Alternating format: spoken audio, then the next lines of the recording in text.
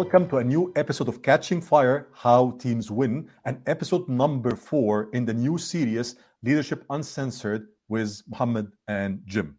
And today we'll speak about the first things that the new managers should focus on as soon as they are appointed by their companies. But first, let's start with you, Jim. Good morning, Jim.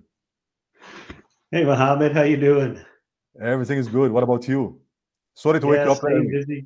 Staying busy. It's summertime here now. We're hanging out in the pool yesterday, so it's all good. Happy to hear this one. It's getting better and better here also in Germany regarding the weather, and I'm excited about it because, as you know, it's raining a lot here usually 8 months per year. So we're happy to see the sunlight finally. Yeah, same thing here in Ohio. Same way. It's spend most of our time in the clouds. Do you know, just to let you know, and I'm sure you know, okay, that these weather conditions usually affect your emotions negatively. You know it very well, right? Mm-hmm. And because we're speaking about emotions right now, I thought that the first thing that we maybe, if you allow me to start with in this discussion regarding the first thing that new managers should do is to start by speaking about their emotions. Okay. You are right now a normal person. I mean, for example, a person who is working as a normal engineer in procurement or in marketing, and then now you're appointed to a managerial role. So I know by experience that a lot of people are very, very worried of this nomination or this appointment because they start asking themselves, are we the right fit? Are we able to lead the people? Are we really able to do something? And a lot of emotions come to the top. What do you think? Do you have the same experience also? Or, for example, what's your own experience about this one regarding the emotional part? Yeah, definitely emotions come in. And those are usually, excitement is probably the first one. Especially if it's something you've really been wanting to do and looking forward to doing. And then probably the next one is, a bit of, being scared of like, all right, now how do I do this? And, there's certain techniques and methods and tools you can use to kind of overcome that scaredness / excitement aspect of it. I'm a firm believer that anybody can be a leader or be a manager. It's not something that people are born with necessarily. They can become one just by learning and practicing. Nobody's ever been a perfect leader. Nobody's started out perfect either. So it's a constant path of improvement and learning and, just getting better each day. Yes. I'm speaking beside this curve. It's, of course, these mixed emotions. But to be honest with you, what I also recognize in this pattern regarding the emotional part is what, if someone is planning for it, someone from the beginning came into to work in the corporate world and they start saying, I know that I want to climb the career ladder. The mix between the excitement and the worry, or the proportion between the excitement to worry, is 2-1. They feel more excited than more worried. My experience, maybe I'm wrong, I'm just saying based on my personal experience, the people who find themselves nominated to these roles and they were not planning for these roles, they got the vice versa. They start feeling more worried than more excited about these roles. That's at least how I see it based on a lot of people that I worked with before.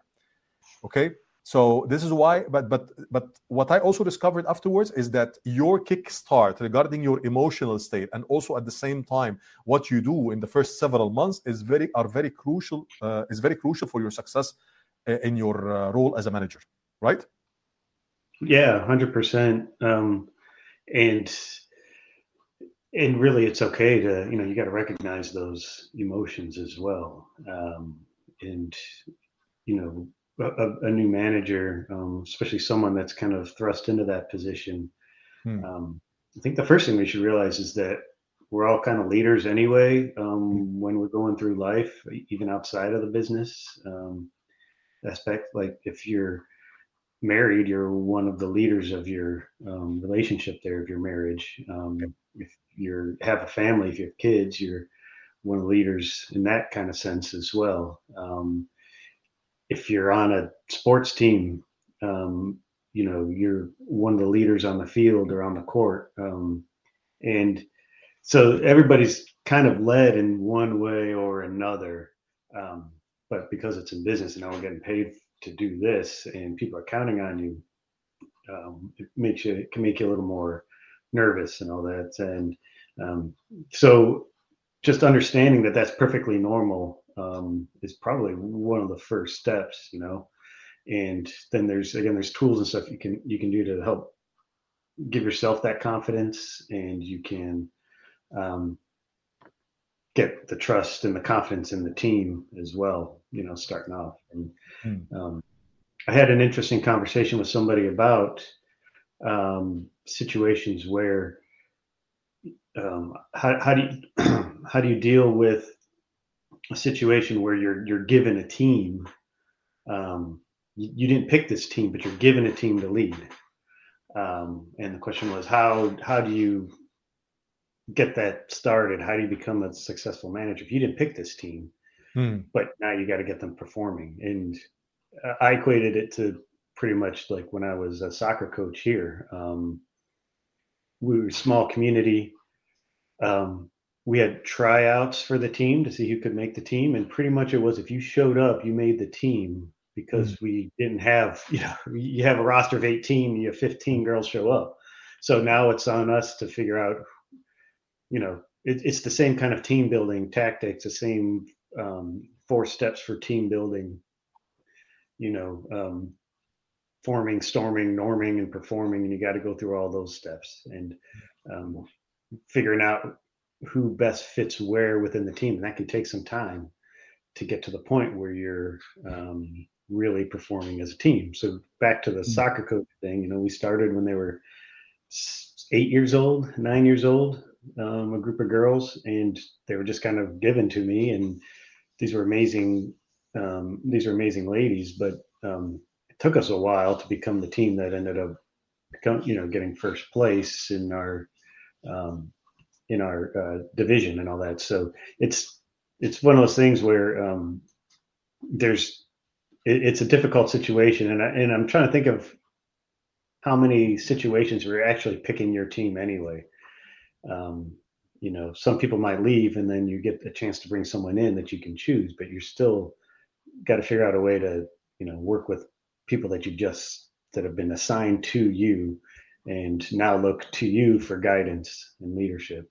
It can be daunting, especially going into a situation where you feel like you might not have that experience. So yeah, there's certainly tools and tricks you can use to kind of gain that confidence. And but I'm pretty sure even the best leaders have been in that situation. Yes. No, true, really. I know that we said that the topic of this episode is what new leaders should do or new managers should do. But I would love that we speak first about what mistakes they should not do or they should avoid. Yeah. Okay, what do you think? Should we talk about, for example, let me tell you how I visualized it. When I was sitting right now preparing for this discussion, I started saying to myself, okay, we saw a lot of, I'm sure you did also, we saw in the corporate world a lot of people who were appointed into managerial roles. And as soon as they took these roles, they committed some mistakes, which were, at least some of these mistakes were clear to the people around them. And I said, okay, this can be a good starting point right now by saying, please, when you're appointed as a new manager, do not do this mistake. What can be one mistake from your side? Let's start, for example, one to one. You share something, I share something. Okay. One mistake would be assuming that you have all the answers right off the bat, and trying to tell the team that you're really, you're important because you know all the answers, because you're not going to know all the answers. And that just, I think that kind of degrades the trust that a team would have in you if you feel like you already have the answers and that you don't need them to help get the answers, kind of thing. I think that's certainly one. Saying I don't know or let's figure it out together is much more meaningful way to kind of gain the trust of the team than just telling what to do and explaining Hmm. what to do, and you know, trying to assert that you're smarter than everybody else. Hmm. From my own point of view, let me speak about, for example, my first point here. It's sticking to the employee mentality for some time. It takes some time sticking to the employee mentality. And what do I mean by sticking to the employee mentality? I always say to people in leadership roles, and by the way, this remains for a long time. It's not something that you, unfortunately, you don't get rid of this after 6 months or 1 year or something. No, I work with people and they are 50-year-old, 55 in high positions, and they are still, no matter what's their title, they are still sticking in a way or another to their, let's say, operational role or to the employee mentality. I always say when you are growing in the corporate world, you have to step back a little bit and stop being reactive to what's being put on your table and the emails and the discussions and who from the upper management is sending you something that you should take care of and all of this stuff.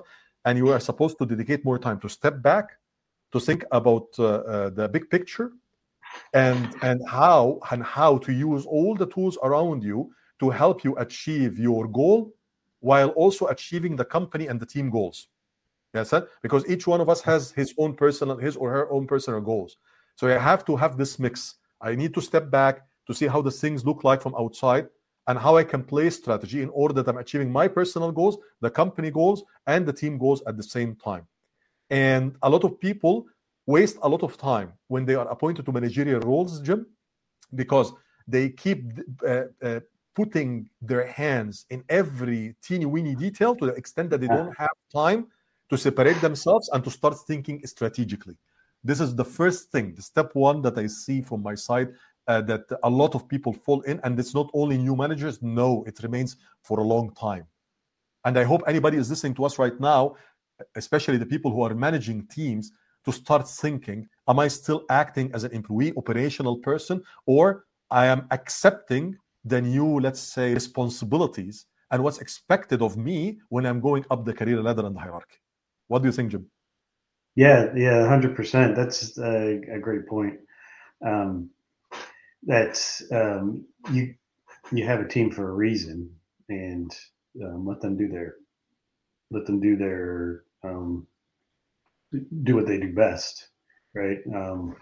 And yeah, I think there's some kind of controlling factor in it with some people, right? Well, what if they mess up or they don't get it right the first time? Let me just do it, kind of thing. Well, that's part of growth, right? Is if something doesn't go right, okay, well, let's figure out why and what can we do better next time. And that's how you learn. Otherwise, you're going to be stuck in the details the whole time, never working on strategy. And it's like something I posted on LinkedIn recently. It's you're constantly fighting fires instead of figuring out what's actually causing the fires. I'd rather figure out what's causing the fire so that we don't have to fight those fires anymore and can work on the bigger projects and the bigger concepts and strategies instead of being bogged down every day fighting the next fire kind of thing. So yeah, you're exactly right with that. And so what's so if I'm a new manager and I'm real detail orientated, but I don't quite know exactly, the ins and outs of the department or of the team, and what's one way where I can kind of learn what my employees are supposed to be doing. Do you have also something else that you want to add, or should I add another point that we can discuss? What do you think? Regarding the mistakes that we want the people to avoid at the beginning. One is, and I this is kind of a pet peeve of mine as well. It's how you talk to your team and about your team. It's manager versus leader talk. I call it manager talk is all they, them, the team, those guys, they're doing this. Leader talk is we and us. I'm a part of the team. I just help them, get focused in the right direction. But I'm part of the team. If you talk like that, then you start to think like that. Now you're a part of a team, kind of helping everybody move forward. So consider yourself a teammate.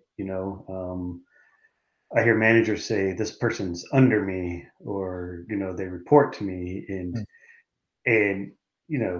if your manager says that, you don't, it's not as meaningful that way, because they feel like they're up here and you're down here. But I like to have them think that we're all on the same level.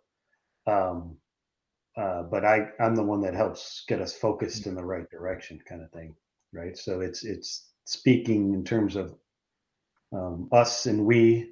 I think is a lot more meaningful than they, them. Yes. Same thing, even if you're not present, if you're talking to people outside your department, or you're speaking up into your team that you're a part of, with your boss, us, them, or us, we and us, instead of they, them, I think is a lot more meaningful. So now you are beating me, because you stated 2 points. I'm one, so I have to state another point right now so that even. Okay. My next point will be expecting the full support from the management.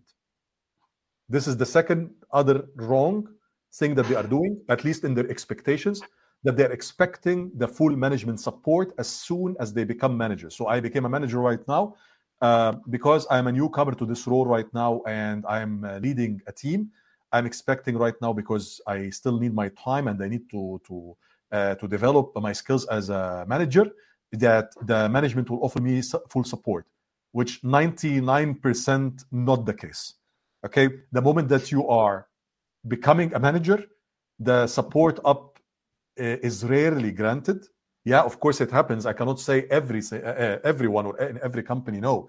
You have some exclusions, of course, but most of the time, the people above you are very, very busy. They are running, they are doing stuff, and they want somebody down to take care of the stuff, and they don't want more problems from down, unfortunately, coming from down up. So the support that you will get and the time that you will have in order that you are getting yourself up to speed and doing the right things will be very, very limited. This is my own experience. And accordingly, you have to adjust your mindset and to be expecting that this will happen the moment that you become a manager. You will not have the support that you're expecting, except in a very, very rare cases. Okay, so you have to work on your expectations. And at the same time, the second thing is you will have a very, very limited time to adapt to the new role and to start learning and developing yourself and to get results. And nobody will be up, for example, waiting for you and expecting and saying, for example, Mohamed or Jim is a newcomer in the managerial role, so we have to give them some time or to offer them more support. It doesn't work like this most of the time. What do you think, Jim? Yeah, that's a great point.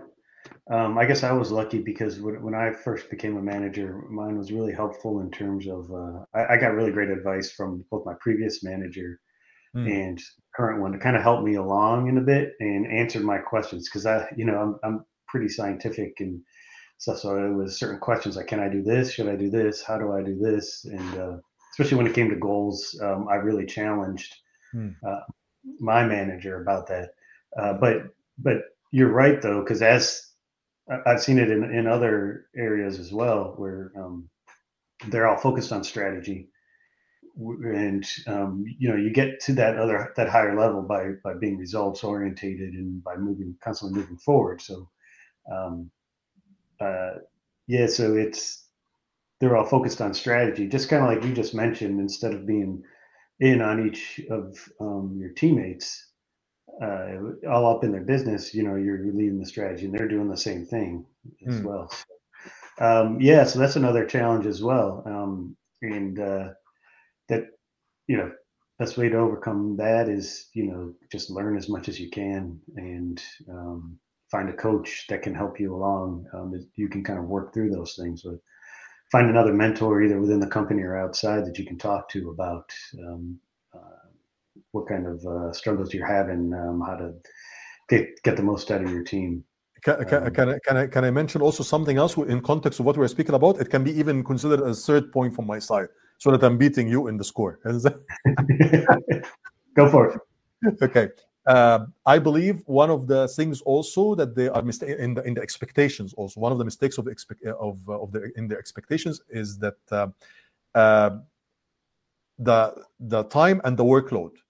They are expecting, of course, everybody, when they are appointed to managerial roles, they know, okay, if I'm appointed to managerial roles, this means that I'm supposedly or expected to work more time, which is supposedly, by the way, which is a wrong assumption. And unfortunately, unconsciously, we're supporting this wrong assumption. So nobody is coming and making this official by giving us a statement that you have to work unlimited hours as a manager. But our expectation, okay, unconsciously, and it's supported by what's happening in the environment and organization, makes us believe and expect that this is normal. When I'm going up, in order to succeed, I have to work never-ending hours, or, for example, double my working time, or do more hours, no matter how you name it. What happens usually is that the people expect, because they are coming to managerial roles, that, okay, I will have the responsibility of my team, and I will work on growing them. And usually they have the best intentions. Nobody is coming to lead a team or in a managerial role and saying, hey, I want to damage this team, or I want to annoy the people. No, they are coming with the best intentions. They want really to do something for the company, for themselves, and for the team. But later on, as soon as they come, because of the wrong expectations, they discover that, oh, we moved up, and this is another problem in the corporate world. We moved up, but I moved up with a big portion of my normal work as an operational person. Let's say, for example, I was an engineer. I became a manager engineering. Now I moved or escalated my level with a lot of tasks that I was having already. On top of all of this, I have right now the responsibility of the team. And now I have to find the balance between both. And most of the time, and I'm repeating it again, Jim, okay, there is no balance. And after several weeks and months, the people, unfortunately, if you are a manager, you are focusing on your tasks, and you are focusing on the layer above, not below. And what's left after your tasks, which were coming with you from your operational level, the normal tasks that you were doing before, after doing them, and after dealing and having your meetings, the strategy and discussion with the management above, it's rarely enough that you have time to work on your team, to grow the team, to know them one by one, and all of this stuff. The sacrifice is always coming on the lower level, not the upper level or the personal level, of course. Okay? And this is something also that I see over and over. Yes, you can expect as a mistake in the expectations. You can expect as a new a person who's appointed to a new managerial role. You can expect, maybe the hidden rule is I have to work extra hours, which I'm not supporting, by the way, because you can still achieve results without working never-ending hours. But maybe you expect this one. But what you will not expect is that one way or another, you will have to be pushed to make sacrifices, and these sacrifices will come on the price of your team. So just be careful of this wrong expectation from the beginning, or having this wrong assumptions before going to this role. What do you think, Jim? Yeah, that's a great one.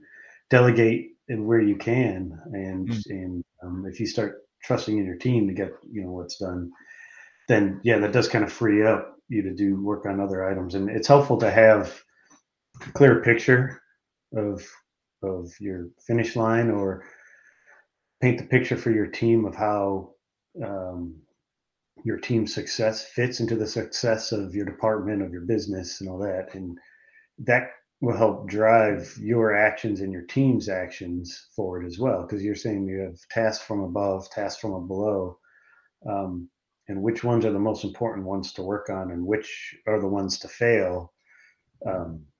I'm doing fail means, if one was going to fail, these are the ones that are the least important. You have to be able to identify those and kind of communicate those to your team as well.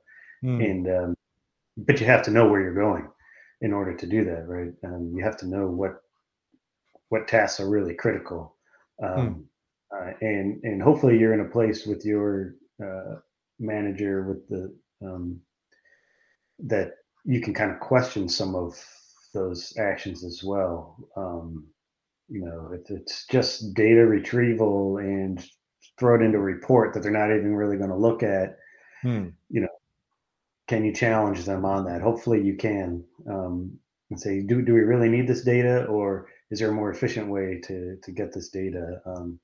And then when your team's really humming along, when you really have them understanding their roles and what their strengths are and how they each complement each other, um, then you're in a place where you don't need to be there, consistently pointing them in a certain direction. They know where to go and they know how to Hmm. do it. And they come when there's a roadblock and or an escalation is needed, or to share a success that, hey, I got this across the finish line. Um, you know, let's make sure we report that success, kind of thing. So, but yeah, it's a matter of, I think it's helpful to delegate, know who you can delegate to, and try to figure that out as quickly as possible. But yeah, there's a difference between, busy work. Effort doesn't equal success, right? Results Hmm. equal success, and um, the work's always going to be there the next day.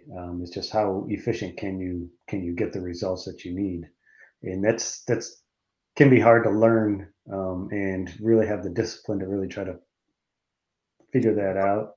But I want to stop you here at something because I'm not 100%. I want to make this clear to at least the listeners.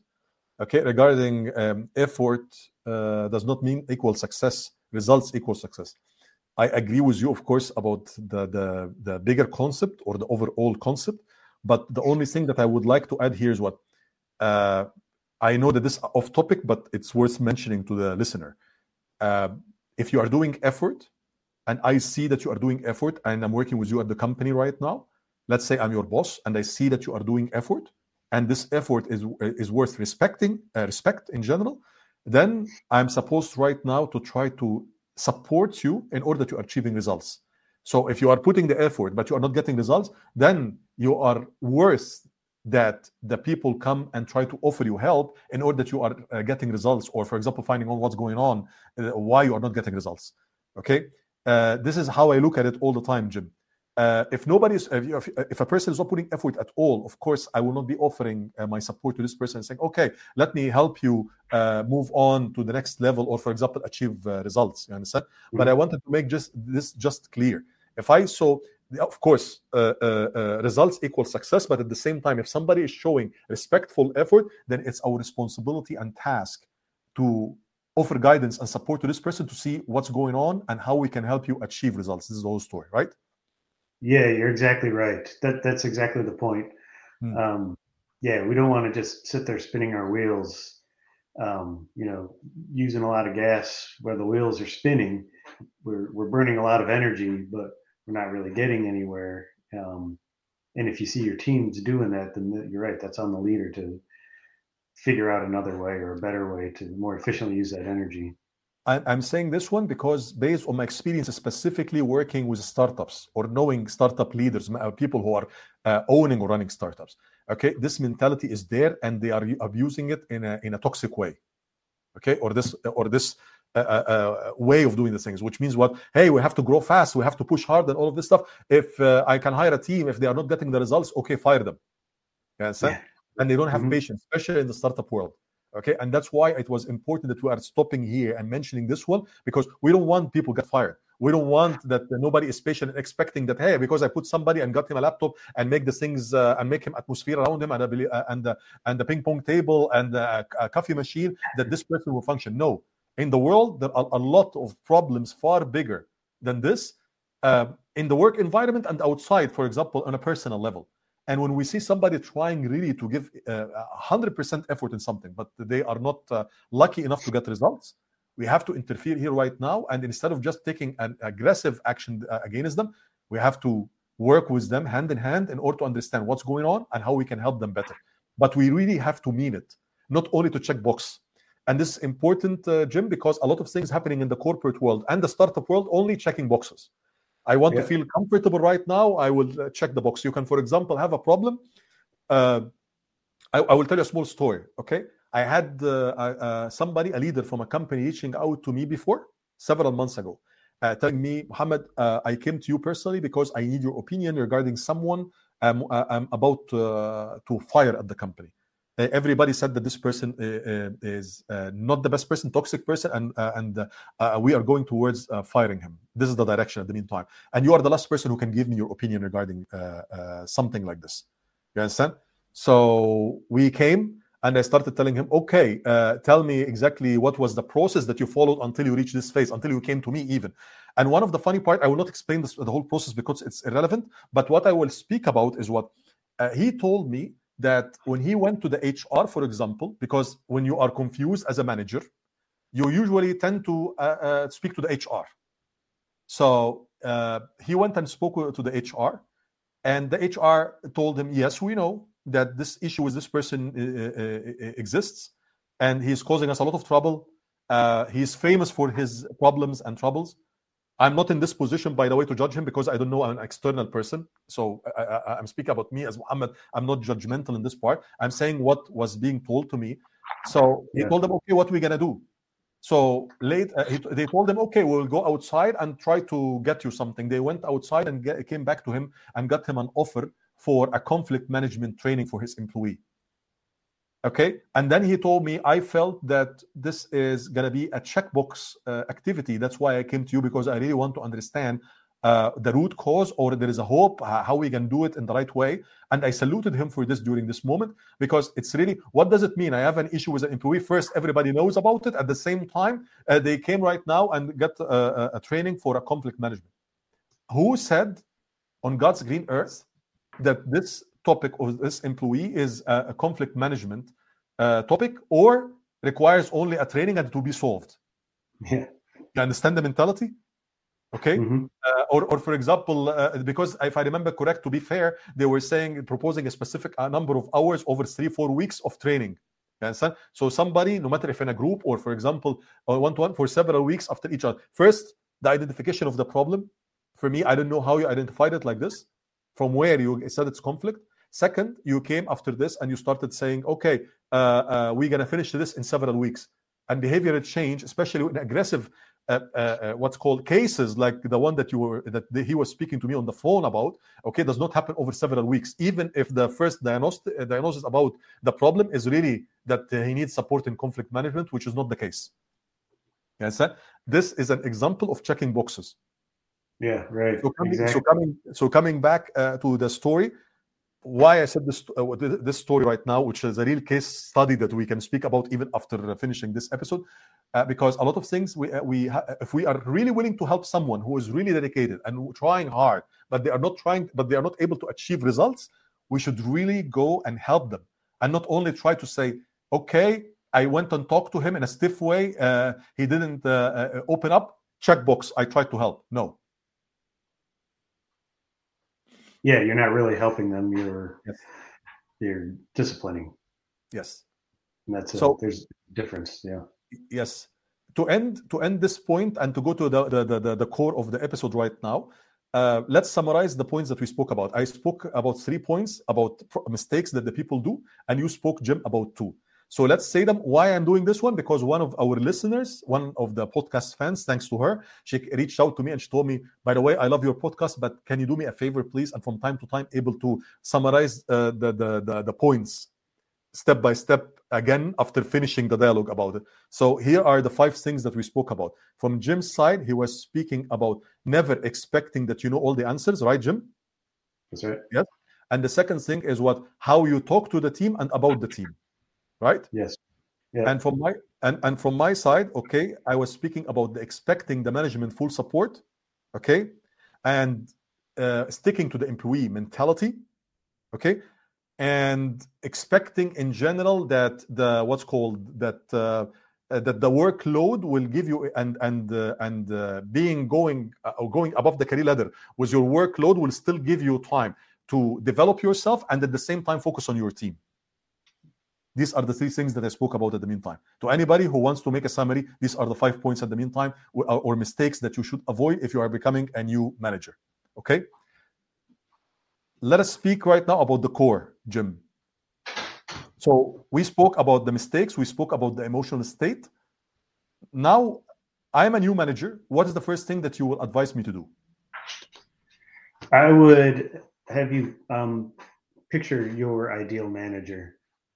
So this was something I did. I do every time I go into a new leadership or management role. Is I picture my ideal manager and that's usually based on previous managers, what I thought really worked for them and what didn't work, the positive aspects of that, and then kind of write it down. You could take a whole sheet of paper, write it down, and say, um, my ideal manager in this role would show up to every meeting, is truthful and honest with their team, and known for moving roadblocks and helping them get to the top of the mountain, and what are some things that they don't do. They they don't talk negatively about their team outside of the team. They don't they don't misrepresent themselves or their team. They don't overpromise. They know the strength of the team, that kind of stuff. And I kind of labeled them all out, and then I put it succinctly in like 1 or 2 sentences and put it on a Post-it note and put it on my monitor so that I could read it before every single team meeting, just to make sure that I had that vision of the type of ideal manager that I wanted to be. And again, it's reflection about previous managers you've had, positives and what you really liked that they did, the advice that they've given, and then also either managers that you've had or that you know of, and what you don't really like, what you don't think is effective. And there's no right or wrong answer to this. It's whatever is right for you and for your situation and for your kind of mannerism. But really, to have that picture of what kind of manager you want to be, you should probably do this before you go into your first meeting, or really get started with that, because you can kind of lay that foundation first of this is the kind of leader manager I think this team needs. My turn. Yeah. Oh yeah, please. No, I'm speaking. I'm asking you. You stopped because you're waiting for me to say something. Oh yeah. So you're what was the first thing you would do, Mohamed? Okay. My first thing that I will say, if a new manager is coming to me right now and telling me what is the first thing that I should focus on, I will tell him your influence. If I able to say this 20 times, I will be saying it 20, 30 times. Your influence is the most important thing inside the organization, and expanding your influence. And how, and specifically, the first step for it, influence in general is split for me into 2 parts. The first part is how to laterally influence, and this is crucial for the success of your team and you yourself. How to influence laterally, and laterally here means what? The people who are leading teams in the same level like you. For example, if you are manager engineering or manager project management, the people who are manager procurement, manager marketing in the same level like you. This is very, very crucial. How you are able to form allies with these people and to know what they want to achieve and to support them in their goals. And for example, to have what's called off-the-record discussions with them, even if you don't have projects or business connecting you both at the same time currently together, it's crucial. You must reach out to these people and build relationships with them and keep these relationships running over and over and over. Because I always said that the backbone of any organization and the success is measured from the middle management. Yes, of course, you need the CEO or, for example, the president to be a person who is a role model and the right CEO with the right strategy, with the right character and ethics and all of this stuff. But after this, the layer in the middle is the one which will make or break any organization. So focus on this layer by trying to collaborate and increasing your influence there, and don't wait until somebody's telling you, hey, can you please go and speak to Jack or Jessica or something? Or for example, hey, we have a project for you which is getting you to meet somebody new. Can you please get to connect with this person? No, you have to increase your influence laterally, even if you don't have any business or opportunity at the meantime. This is the first part of the influence. The second part is ask yourself all the time, who in the organization do I need to know and I still don't know? It's not enough while you're growing up the ladder, specifically when you become a manager and above that, It's not enough at all to say, I will form relationships and I will influence only the people who are in my circle around me. Circle of contact, circle of influence. No, this is not enough.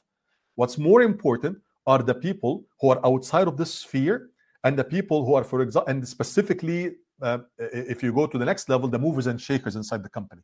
And you don't have to wait until something bring you both together to connect, or, for example, to get to know these people. You have to be proactive and to build these relationships and to nurture them. If you do this right, 50% of the headaches of your job will vanish automatically, because you will be able, if you do these things right, to get the buy-in and support from a lot of people from up above and also in the same level like you. If not official, you will get this support in a non-official basis. What do you think, Jim?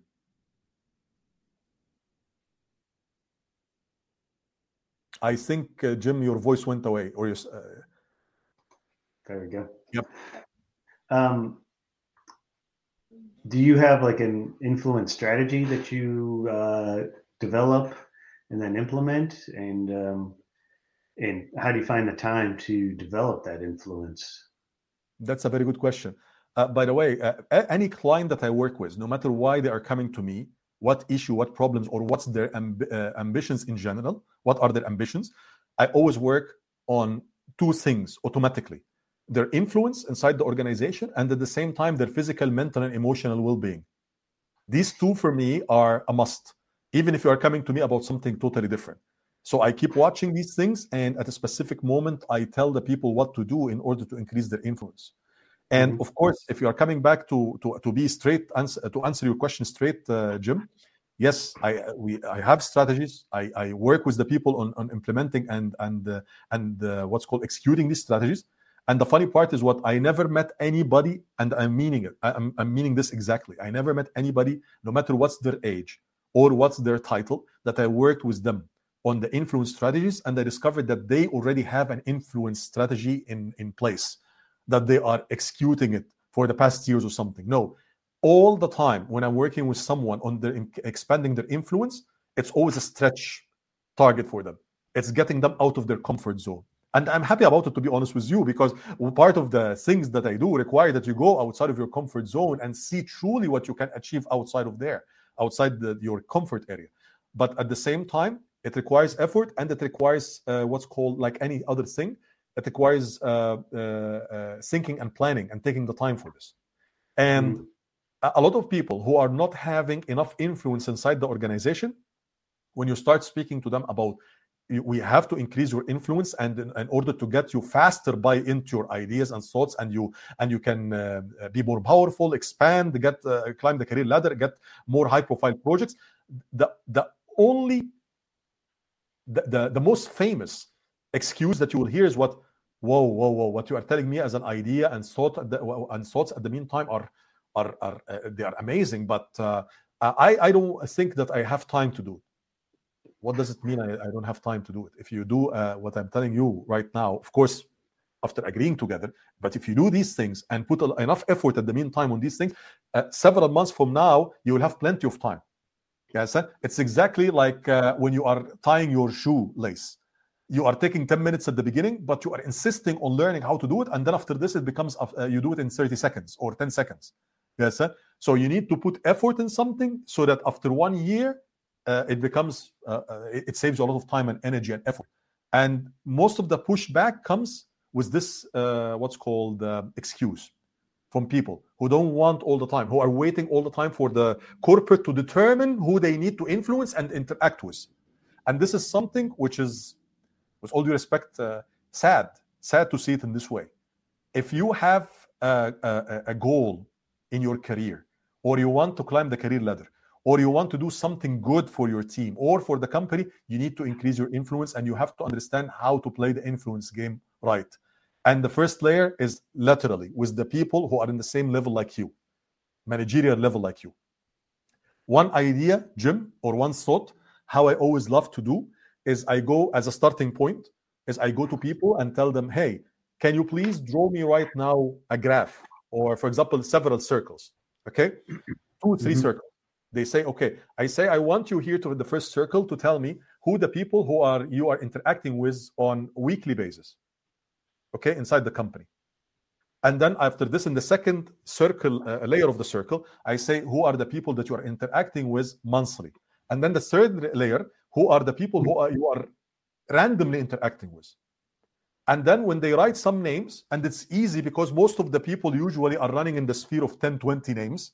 When they are, except if you're a project manager running a different project, then you can have a lot of team members.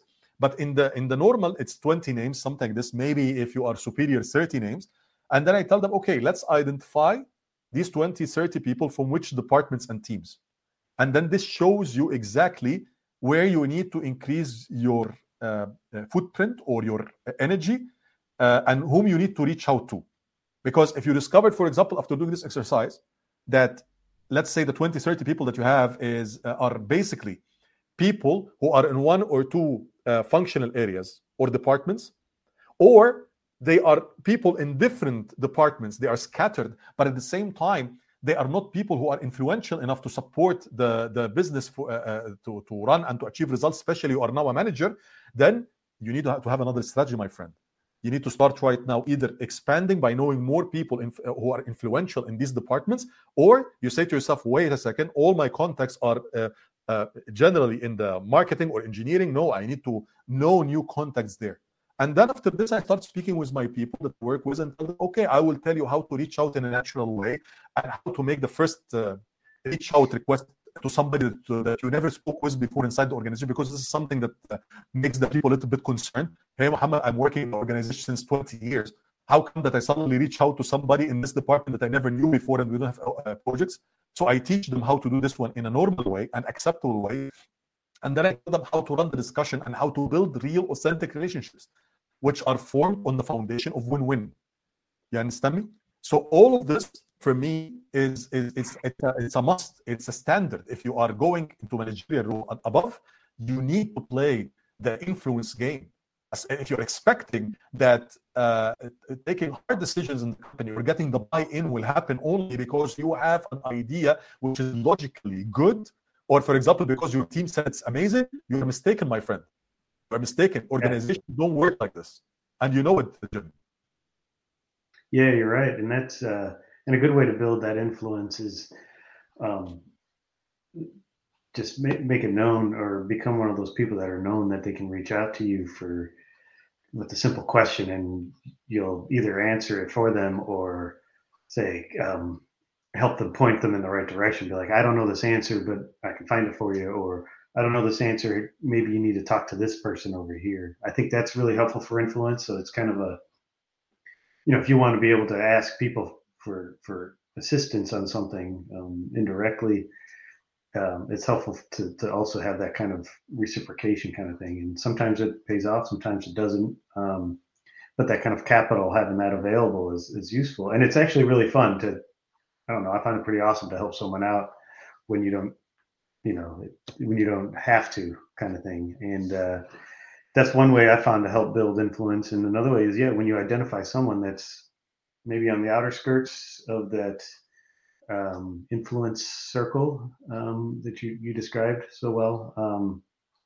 reach out, schedule a 15-minute call with them and say, hey, let's, what are you all about? What's your team's focus again? And how can I help your team? How would we work together? Just have a conversation, a friendly conversation, and get to know the person. And then it's a lot easier to, send them a chat or send them an email or schedule a call and be like, I need your help on this. Can we talk about it for, real quick, kind of thing? And then they're more likely to reach out and help you out. So that's really excellent point for something to start off, is figure out your influence strategy. And it has to be a strategy. It has to be a strategy, not random. There has to be a strategy. You have to have a strategy. Who you talk to, in which departments, where are your powerful allies. It has to be a strategy. When you are going up the ladder, it's a strategy. It's all about strategy, okay? And an execution plan that you have. And the company will not come and tell you to build this execution plan, okay? You have to learn it, and you have to play it, and you have to master it. As simple as that. And this is what makes me sad, that the people are moving random in their corporate careers, okay, without stopping to think about a lot of things like this, like, for example, the purpose of what they are doing, like their personal goals, and a lot of other things. And speaking about personal goals, by the way, you were telling me something before the discussion, before this podcast recording. You told me that you have something for our listeners, right? Yeah, I do. Um, yeah, when it comes to goals and meeting your goals, I've been working with about this goal crazy 90-day planner, Yes. and it's actually really cool because it's one of the first goal orientated planners where it actually spends the first, I don't know, 25%, 30% of it helping you figure out what your goals should be. If you're like me, I have 100 goals in 100 different aspects, whether it's health, family, spiritual, business, whatever. Hmm. And it's hard to, okay, which one am I focusing on now, kind of thing. And so it helps you figure that out. And then the rest of it is, all right, what are you going to do for the next 90 days specifically? Identify your key goal. This is the one that's going to move me forward, either personally or in business, or you can use it with your team. Be like, what's going to move my team forward? And it's a daily, this is what worked, this is what didn't work, this is what I need to work on today to help move me towards my goals. So Hmm. great to have goals, but if you're not actually moving towards them, they're just dreams. So this is the goal crazy planner that I've been using, um, and if for any of our listeners, if you go on to goalcrazyplanners.com, use a coupon code Jim JIM, 15% off, and you can get there from my webpage, jimmoran.net / goals, and just click that link. That'll take you there to the planner that I use.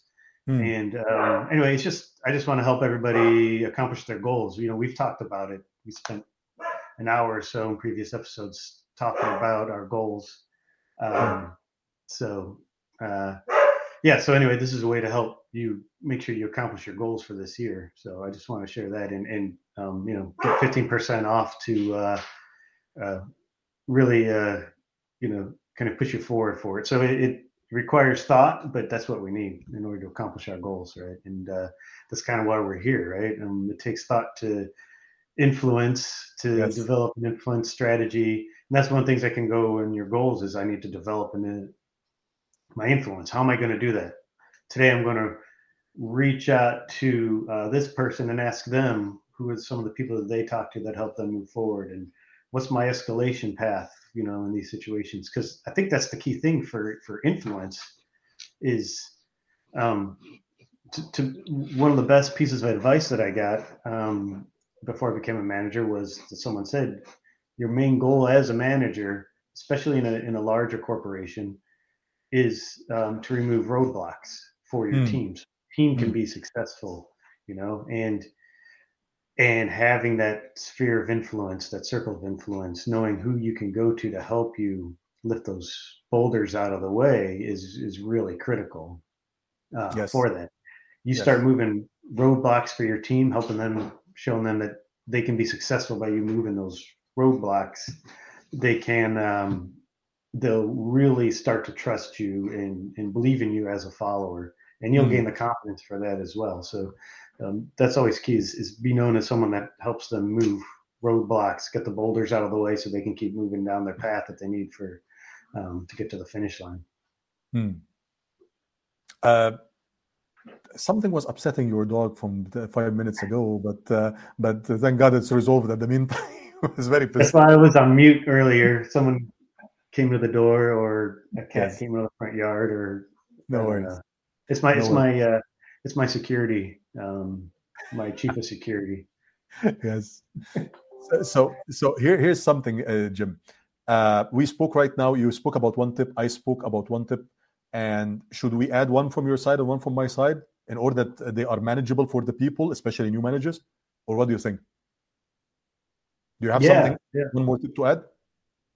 yeah. Just I talked about removing roadblocks, but that's all part of building trust Hmm. as a new manager, or if you're managing a new team, you're coming into a new team. The first, one of the first things you have to do is really build trust with that team, and try to do that as quickly as possible. And again, you should really try to strategize that, or at least figure out how to do that as best as possible. And there's, I don't know, 3 or 4 ways that can really help you build trust. The first one is obviously, as I mentioned, help make sure that they can rely on you to remove roadblocks and boulders out of the way.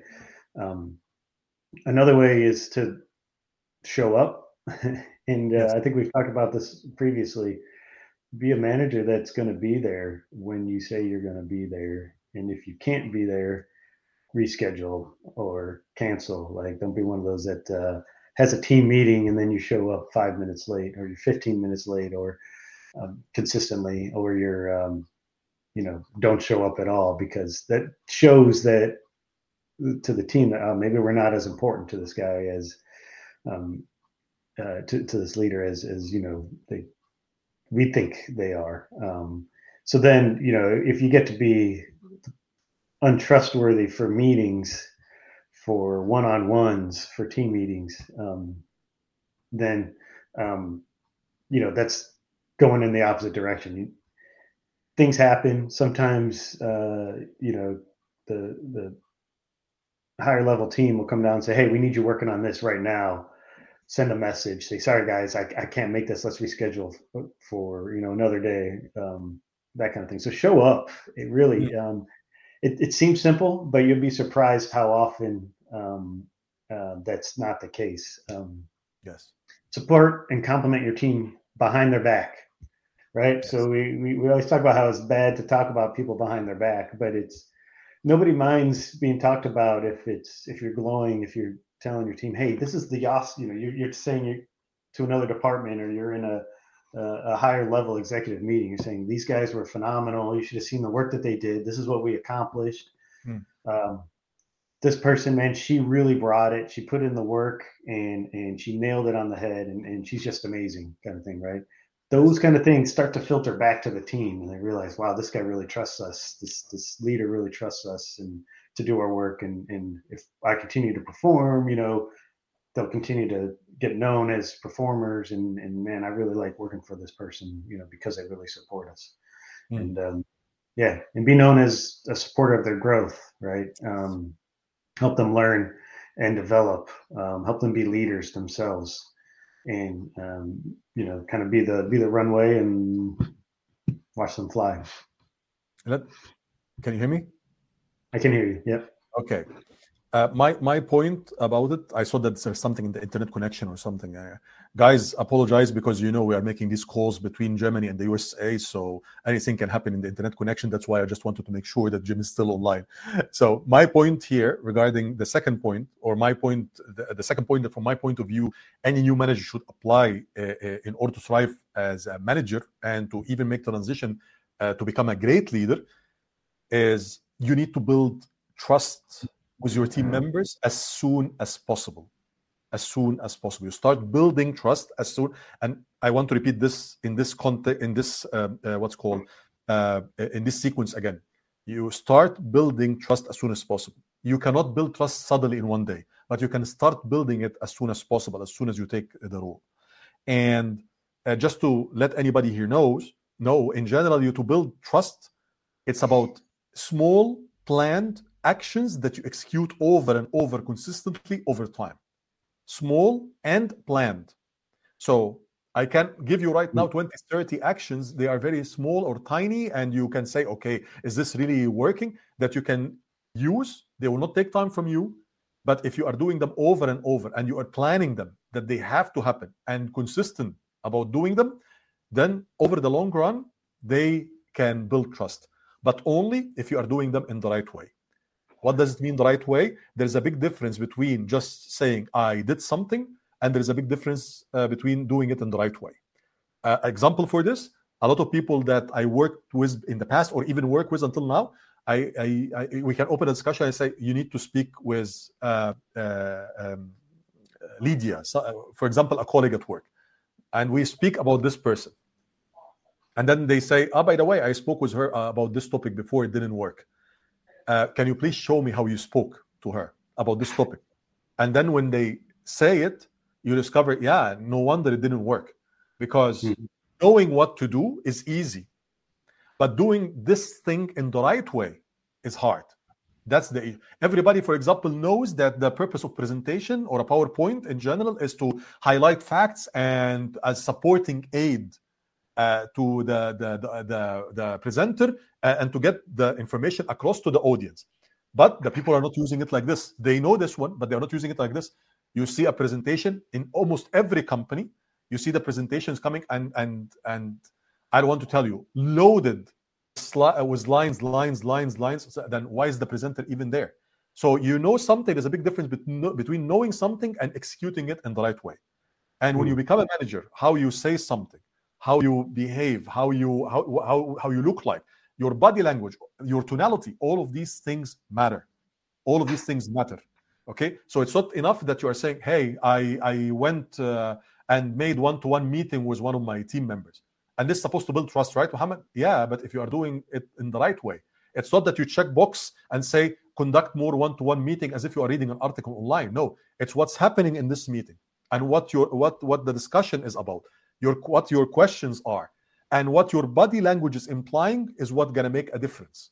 So it's not only about just, hey, give me some tips, I can apply them. It's about how you apply them. It's like systems. They have all to work together in order that you are earning this trust from other people. And you have to go into this topic or this journey of building trust with people and expecting from the beginning that the odds are against you. Because the people are already, no matter if you were working at this company and they were your colleagues or you are coming from outside, I'm telling you in advance, 90% of the time you are coming to a skeptical team. Skeptical means what? Okay, let us see what the new boss will look like, how she will react, what they're going to do. Are they going to really do something with us? So you are going already, and there is a question mark around you. And you have to expect that and to live with it. Not to say, okay, there is resistance, or for example, I see skepticism, or the tonality is not good. No, you will not go there and find the people, what's called jumping from happiness that you are there and excited. It will not happen. It's rarely happening in this way. Okay, so when you are going, you have to expect that the odds are against you, the people are skeptical, and you need to get through this layer and build and have planned consistent actions, small consistent actions that you build intentionally and do over time in the right way. Again, I'm repeating, in the right way, in order that you are building trust with the people as fast as you possibly can. Okay, because this is the second most important thing. It comes in the same level, in parallel with influence. Okay, so this will be the second advice that I will give to anybody who is just starting right now in a managerial role, Jim. Do you think you want to add anything, or should we make a summary of these 2 points from me and 2 points from you for the people, and that's all? No, that's good. Let's go ahead and summarize. Okay, can you say your 2 points in one sentence? I mean, one sentence for each point. I mean. So about building trust, right? Yes. Be known as someone that can move roadblocks, show up to your meetings, support and compliment them behind their backs, and make sure you're supporting their growth. That's really the best way to kind of start to build the trust. And to your point, build that trust right away, right from the start. Okay. And from my side, the 2 tips or the 2 advice that I gave were, first, influence is very, very important, that you are learning the game of how to influence other people. Okay, and when I said influence, I split into 2 parts. I said lateral influence to your colleagues, influencing other colleagues who are managerial roles like you in other departments, and the second part of influence, which is knowing who you need to influence, and if you know these people or you don't know these people. Okay, influencing the people that you don't know, or reaching out or connecting with the people that you don't know, and how to build your connection and network and relationship with these people. This is the first thing. So it starts with influence and then ends with relationships. If you remember at the beginning, this is the first one. The second one is trust. Start building trust as soon as possible. Trust is something that needs time, but also it needs strategy. Small actions, small planned actions over a longer period of time, executed in the right way, will make the people around you, at least most of them, will start trusting you. And you have to expect from the beginning that the odds are against you. The people will already be skeptical. They will not be cheering up for you and all this stuff, or happy that you are the new manager. No, for them, you are just a new name coming, even if they know you before, and they are wondering, okay, is there something out of this? Is there any benefit for me? Is there anything going to change even all this stuff? So just keep this in your mind so that you are not discouraged when you start doing this. The effort will be more on your side. These are my 2 tips, as well as the 2 tips from Jim. And of course, you can feel free whenever we are releasing this episode online, you can feel free to send me or to send Jim, or even to comment on our post regarding this episode on LinkedIn in order to share your points. If you want to add any extra points from your side, we are willing to listen. Or if you want, or if you have anything against what we say, you can even send me a private message, an email, or send Jim in the same way. Right, Jim? Yeah, absolutely. You can also reach out to me, jimmoran.net. And if you send me a LinkedIn message, I usually get back to you as soon as I can, which is usually pretty quickly. So, and I love talking about it. And I know we, probably didn't get everything right. This is uncensored as it is. So, and yeah, so let's have a conversation about what other tips are useful. I'm sure there's some that we didn't think of, and the main thing to realize, though, is you're not supposed to have the answers at the start. It's a growth. It's a path you take. There are 4 stages, team building. There's probably even more in there as well. And the main part is, like I said, build trust, build that influence, and get to know your team. Like people, that'll be apparent. You'll follow someone that likes people, that they know that your heart's in the right place, that you're helping them grow and get to where they need to be. Can be tough, can be stressful. Introverts, extroverts. There's different ways you can learn to be a leader and be more outgoing. It's a learned habit. It's not something that people are really born with. So stick to it and just know that you can get it done. I agree. Jim, I want to thank you so much for being here again today. And I want to encourage all the people who are listening to our episodes, if you have any topic or idea for our next, any of our next episodes, feel free all the time to reach out to me or to reach out to Jim. He shared his contact information. My contact information is available on my website. You can reach out to us all the time. We are willing to listen to you and to see what topics you are challenged by and how we can help you get some answers to these or get over these challenges. So thank you also to you. Thanks so much to our listeners. And thanks to you, Jim, for being here today, and looking forward to our next episode soon after a couple of weeks. Yeah, I want to thank my security guard, Maggie, for keeping us safe. Yes. Thanks, Mohamed. Maggie was barking a lot in the last 20 minutes ago, but now it's better. Everything is fine. Yeah, that's why I was on mute for a little bit there, because she was scratching at the door trying to get in. No worries. I understand. Thank you, Jim. It's truly uncensored, Mohamed, and it's fun. Thanks for having this conversation. Thanks to you for being here. Thank you. Bye.